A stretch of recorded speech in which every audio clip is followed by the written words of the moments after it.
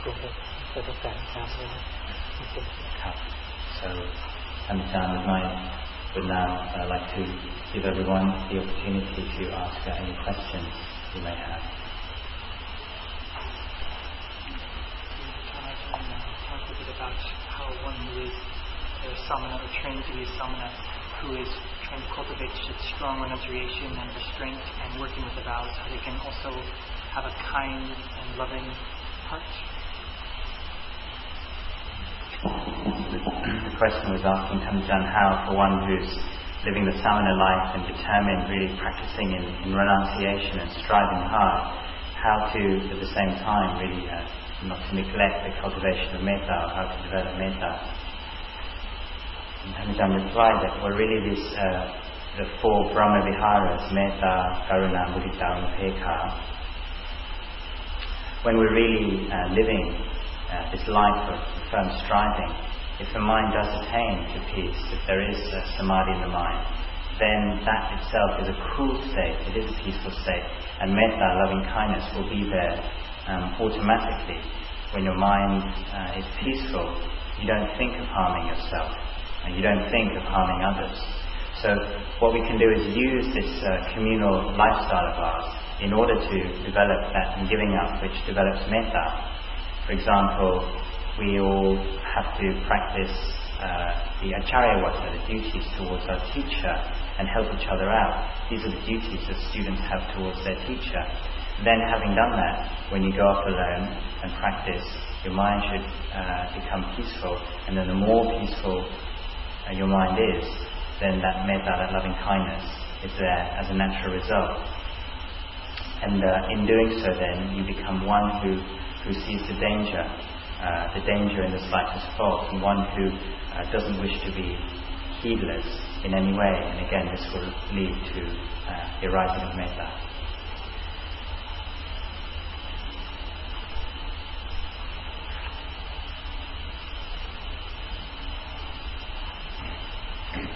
Can I give some advice or skillful means for practicing metta, specifically in conjunction with the breath?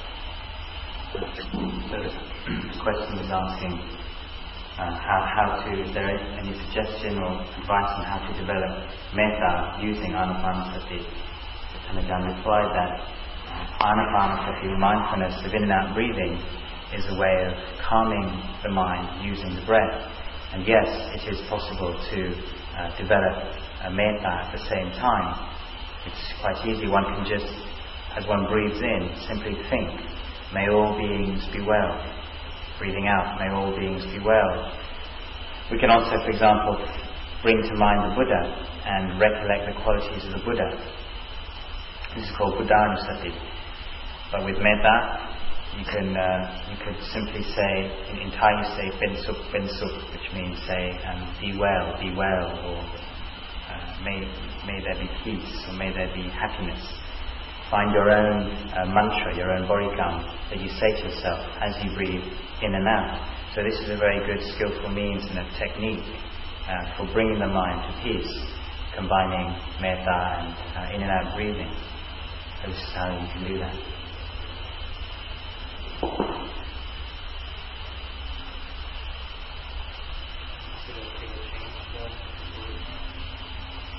From the mantra, would I like to change that?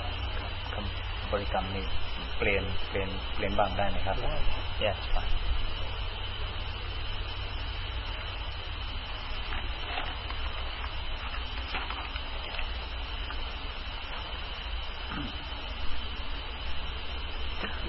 Can Ajahn explain what the Kruta Ajahn mean when they say the Eightfold Path comes together as one? Eightfold Path comes together as one. Where have you heard that being said? What's it called? When the Eightfold Path comes together as one. Where and when have you heard that?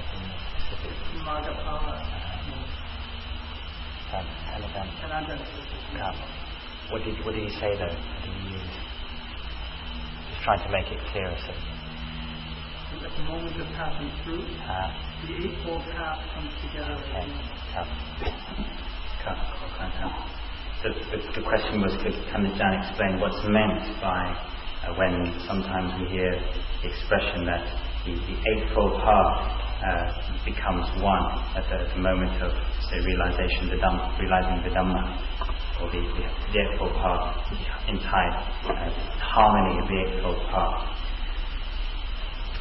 So Kandajan began by explaining. So the Eightfold Path is a path of practice. It's divided into various factors, beginning with samadhi.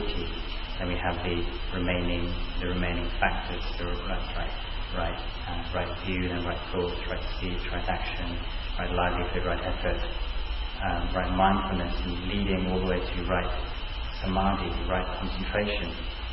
And another way to divide it is to group these 8 factors into the threefold training of sila, samadhi, and panya. So the sila group, this will include the vinaya and the core work, the way the practices in the monastery, and restraining of the mind, and being very careful in our daily life. This then leads on to that samadhi, that develops the samadhi, and when this arises, panya grows as well. So there may be times though when our mindfulness is weak, and we don't really have the strength to see the Dhamma clearly. But when there is enough strength of mind and enough strength of mindfulness, and particularly we've developed all these groups of Dhammas, like the 7 Bojjhangas, the 4 Satipathanas, the 5 Indriyas, the 5 Balas, and the whole of the Eightfold Path, then we can say it's one, or it comes to harmony in the sense that we have enough strength simply to penetrate with insight. For example, that form is impermanent. So when what we call maksamaki, or harmony of the path, is really that all these path factors, all these qualities of Dhammas, these have all come together, enabling us to see very clearly this one thing, or this enlightenment truth. Form, for example, the external form is not self, it's not real. That's simply what it means. The question was, what does it mean when we talk about emptiness as one's meditation object, or how do we use emptiness as a meditation object? And Kandajan explained, a word for this, or the technical term is upasamanussati. That's reflection, or reflecting, contemplating on the nature of Nibbana as being free of any defilements and free of any sense of self. It's empty in that sense. It's another word, a way of describing it is the asankata dhatu, the element which is totally unconditioned element. Because the conventional world, the world we live in, is a combination of nama and rupa, the form, materiality, mentality, or the objects and the labels or names. But really, it's void of any self. It's actually all empty. So when we see everything as empty, we'll understand that, for example, there's no one within us. There's no me. There's no him. There's no them. Everything that we really perceive, we perceive it in the light of its conventional reality. The people, animals, male, female, all of these things are just conventions which we apply to the world. And when we see that, this is what we call, or what we mean by emptiness. In order to really understand this, though, you need samadhi to be firmly established, which will give rise to the necessary wisdom. At first, the first one will have kanika, momentary concentration, or upajara samadhi, the next level of concentration, which will give rise to a certain amount of insight. But really, it's only as you go deeper into your samadhi that you'll be able to see this as it really is. It will be vipassana. And when you really are able to contemplate in this way, then you're freed from this, freed from viewing the world in the conventional sense. And this is how to contemplate. And this is when you're really able to contemplate emptiness. Emptiness seems like too much for someone. Can you just contemplate anatta? Can you what? Contemplate non-self. Oh. Like for my mind, says, yes, you can. Actually, it's very much the same thing.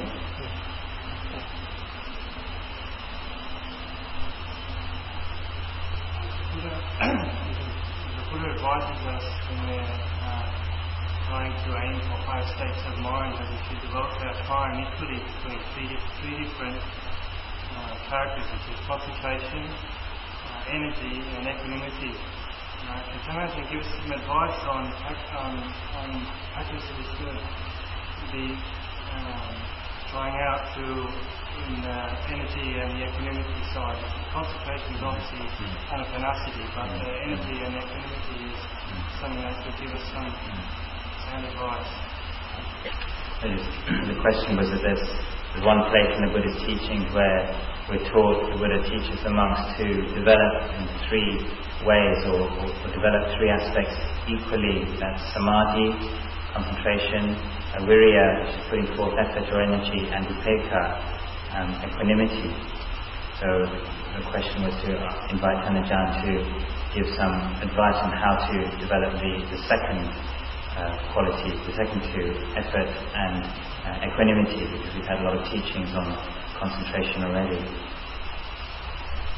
So Thanajan said that, well, if you look at the whole path of practice, it's divided up in sila, samadhi and panya, and the effort is, what developing effort is simply effort to develop this very path. So whether you're living in communal life, in a community, or you're living alone, the real effort has to be placed in understanding and seeing your mental states. So those which are unwholesome, particularly the delighting and aversion, those unwholesome mental states which have arisen, you have to abandon them. And those wholesome mental states which have arisen, then you have to maintain them.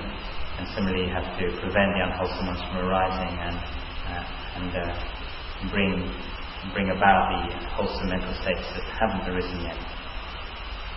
So you can do this in conjunction with your samadhi practice.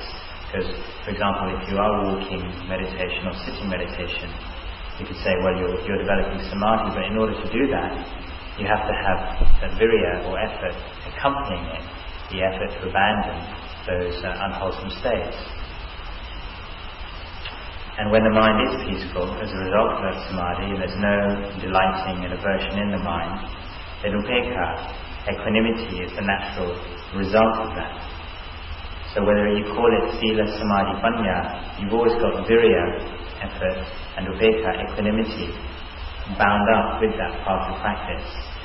The more strength of mind you have, the more clearly you'll see this. Actually, it's all really one practice. Luang Por Chah, he would never divide up these different aspects. He'd always emphasize that it's just one. Say another place where we can see it is in the seven bojjhangas, this development of seven practices of enlightenment. So whether it's mindfulness or virya or piti, stillness, or leading finally to equanimity, whenever these things are present or arise, you just have to see them very clearly. Whenever upekkha arises, see it very clearly. All of these things, these factors, say piti, virya, upekkha, so that we have in the seven bojjhangas, these all arise based on samadhi. So if you really just develop in your samadhi, you'll see this for yourself, and each of us individually will soon see this for ourselves.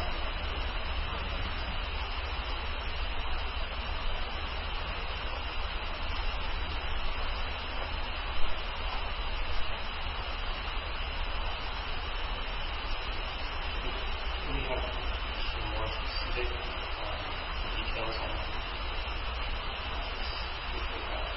development. So the question was if Thanajan could perhaps give a bit more guidance or advice on exactly how to develop upekkha or equanimity. Upekkha means equanimity, letting go. Usually the mind doesn't incline to this naturally. when the internal sense bases come into contact with external sense objects, eye, ear, nose, tongue, body and mind meet sight, sound, smell, taste, touch, the mind can't just simply let go. It straight away inclines and rushes towards either delight or aversion. These are the two extremes which we often call attachment to sensuality and attachment to pain. Becomes Kalipana Yoga and Atthakilamattana Yoga. So how do we do away with this and abandon this? Again, the path is a threefold training of Sila, Samadhi and Panya. We have to practice for a long time restraining the mind. The mind won't naturally incline towards equanimity. What we see is that when we develop in Samadhi, Upekkha, equanimity, would arise as a natural result of that. Again, take these 7 Bojjhangas, whether you look at Piti or Virya, there'll always be Upekkha accompanying it, because these are the enlightenment factors. When there's no delighting and no aversion in the mind, then the mind is naturally equanimous. What Samadhi does, it destroys the hindrances, and as a result the mind doesn't run out into delighting and aversion. It's as if wisdom is looking after and keeping the mind in check.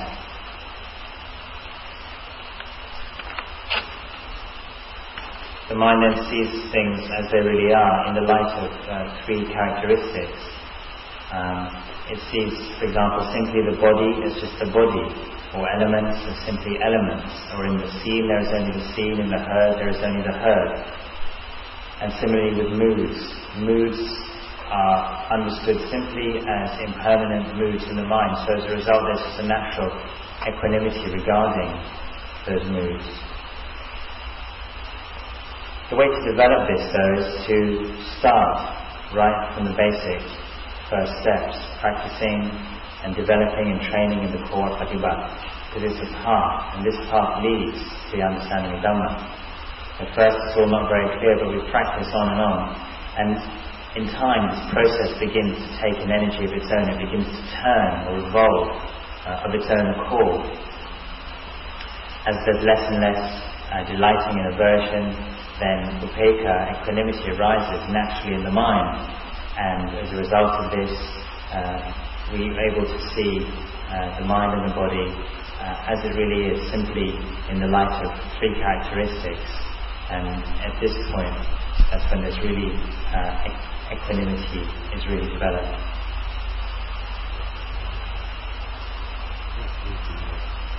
No.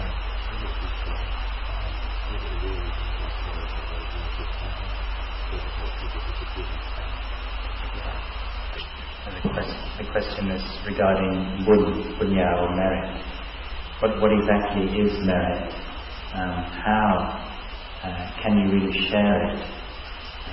And can your parents, for example, really receive the benefits of your practice or your merit, dedicating your merit to them? And can it really lead to, for example, people forgiving you? And Kanajan answered, Bun and merit. What this really is, this means happiness of mind, and it comes as a result of good actions or goodness. It can be developed, or it arises based on dana, generosity, sila, or say, for example, practicing samadhi, developing concentration. Merit arises, you can start in many ways, simply keeping the core up, developing in renunciation, letting go. This gives rise to happiness of mind, because it leads to a mind which is not selfish. The mind, the heart, straight away feels light and happy. And this is what you do when you spread metta. You take this strength of mind, or this happy feeling, and you incline it towards other people. This is called sharing merits. Or you can anumodana, you can rejoice in the good activities that other people have done, and as a result happiness arises in your own mind. So whether it's developing sila, samadhi and panya, or seeing others helping out, seeing others, other people's good actions. You can rejoice in this and spread the metta, spread the loving kindness outwards. This is spreading the goodness. And it is possible for other people's minds to receive this. When they do, they feel happy. There's a feeling of well-being in the mind when this is received. We have an example in the suttas where King Bimbisara, he made merit and shared his merit with his relatives, and they in turn received the fruits of the merit that he was dedicating towards them, and it helped them feel good and go beyond their suffering. So the question was, if after one has done some chanting and meditated or done some formal practice, and then but the mind hasn't really grown very peaceful and there isn't so much of a well-being in the mind, is it possible then to dedicate merits and share merits and spread metta? Tanajan replied that if the mind isn't really, use the word yen, which means cool, if there isn't really that coolness in the mind, then there won't really be the necessary strength. You can, just simply based on the effort that one's put forth and the energy and the dedication to practice, you can anumodana, you can bring on a sense of rejoicing in one's own practice. But there's not much strength of mind in order to really dedicate that out towards other people in order to help them be happy and well. So basically, if you really do develop some peace of mind, then there will be the strength in order to really dedicate the merits to others, and the fruits will be much greater.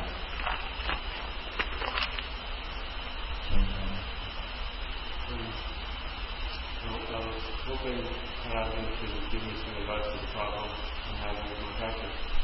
I find that as my practice deepens and I'm able to put things down and clear my mind and calm my mind for even short periods of time, that what follows is actually an incredible burst of energy and uplift and inspiration. And then the mind isn't cool, and actually the senses become quite heightened. So things look beautiful before, now they really look beautiful. And I find if I am able to not think for a little while, what follows that are really interesting and very clear and sharp thoughts. And I find it's actually very hard to not delight in all this. And also because it has this perception, like I perceive it as A, is so much my senses are more heightened, and B, there's a sense of, oh boy, like my practice is working. And so, it's just, but I'm starting to see this kind of a vicious cycle I get caught in. Sort of the whole thing over repeat. So yes, sir.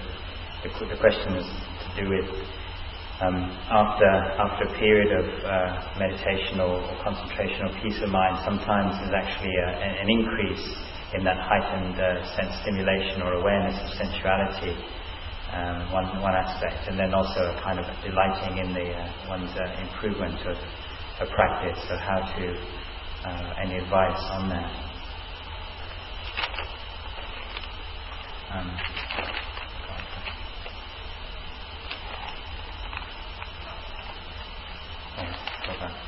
So Tanajan's answer was in the four satipatthānas, there's body, feelings, and mind objects. The feelings satipatthāna we're taught to contemplate and understand very clearly.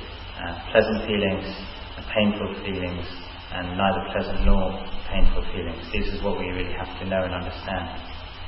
So at first, when you come to practice samadhi and you experience some basic results, your mind, in a sense, delights and gets happy on account of this, because for so long we've been constantly moving or falling into this dynamic of delighting.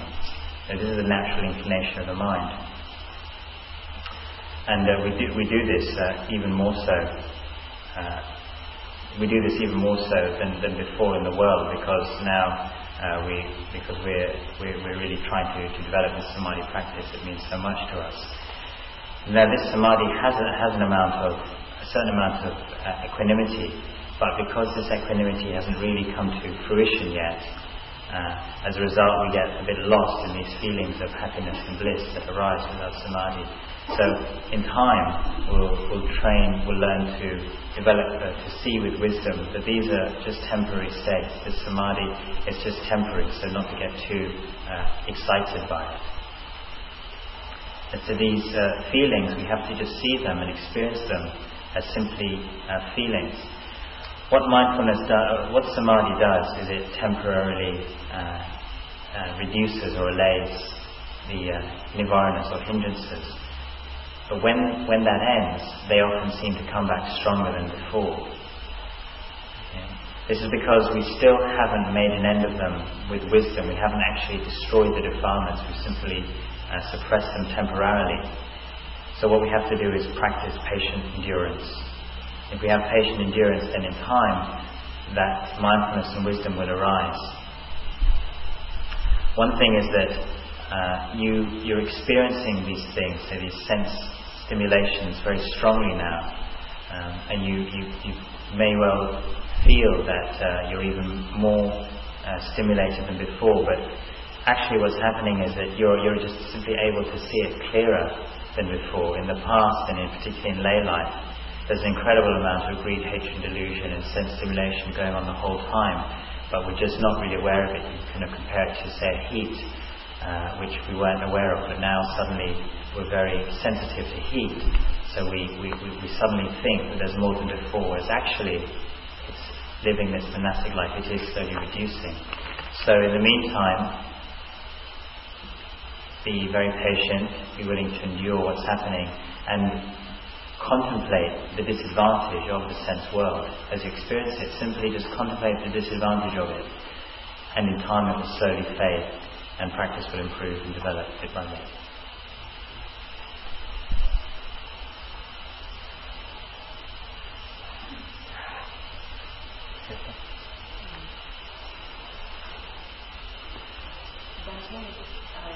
If you see a situation in which a lot of people are suffering, and you're moved by that suffering and by your own suffering, and there is something you can do to change it,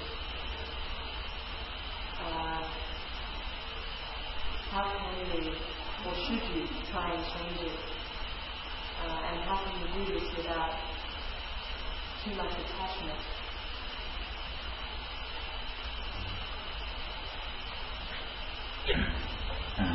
Okay.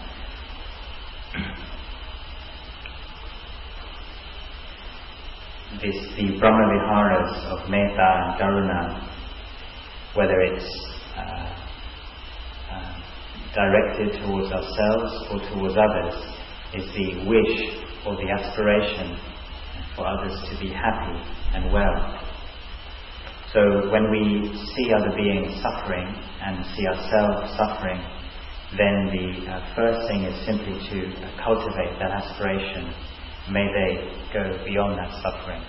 This is what compassion is.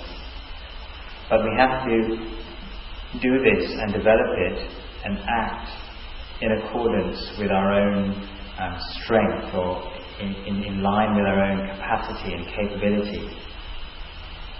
At first we perceive everything through in the light of a self.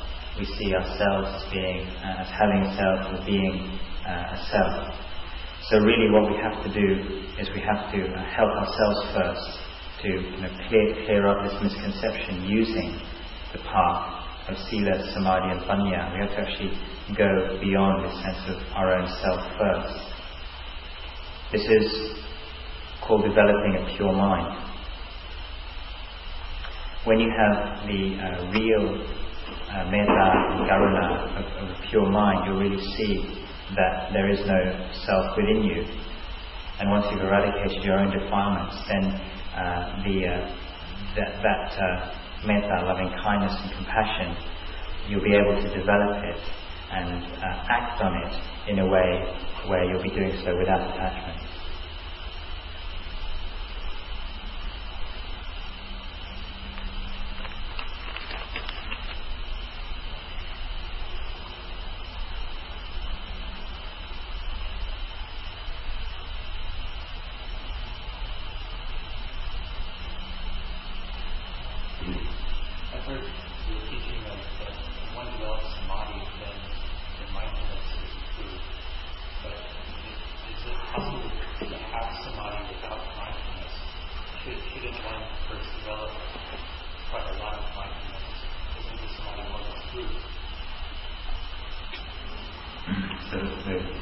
the question was that it's sometimes thought that samadhi, concentration, brings on or brings mindfulness to fruition or improves mindfulness, but isn't it the case though that it's actually mindfulness that leads to concentration? So Tanajan's reply was that in the Eightfold Path and in the Buddhist teachings it's always taught that mindfulness is of great use and brings great benefit. Mindfulness is important and present in practices like anapanasati, maranasati, buddhanusati. These are all recollections or mindfulness practices. In the Eightfold Path is divided into say 3 groups: sila, samadhi, and panya. And so you have to understand that the samadhi group actually contains also right mindfulness, sati, and also virya. So they're very much part of the same thing. When you have sati well developed, then samadhi will arise, and as a result of that you'll see things as they really are. The body is just the body, elements is just elements, 6 sense bases are just 6 sense bases, so the mind will concentrate and see this thing very clearly. Now in right concentration, this will lead to the jhana practice, piti, sukha, ekagata, etc. When the mind withdraws from that samadhi, and once it's experienced samadhi, then based on that there will be very clear mindfulness. You'll be able to practice the satipatthana very clearly because the mind has been strengthened by that samadhi. You'll see it all very clearly based on the samadhi. So in the Eightfold Path, the 2, mindfulness and concentration, actually develop each other. And similarly, the whole of the Eightfold Path, all the path practice, develop each other. If you have mindfulness in all 4 postures, it leads to very good samadhi. But actually, when they arise, when these factors really arise and come to fruition, they all arise together.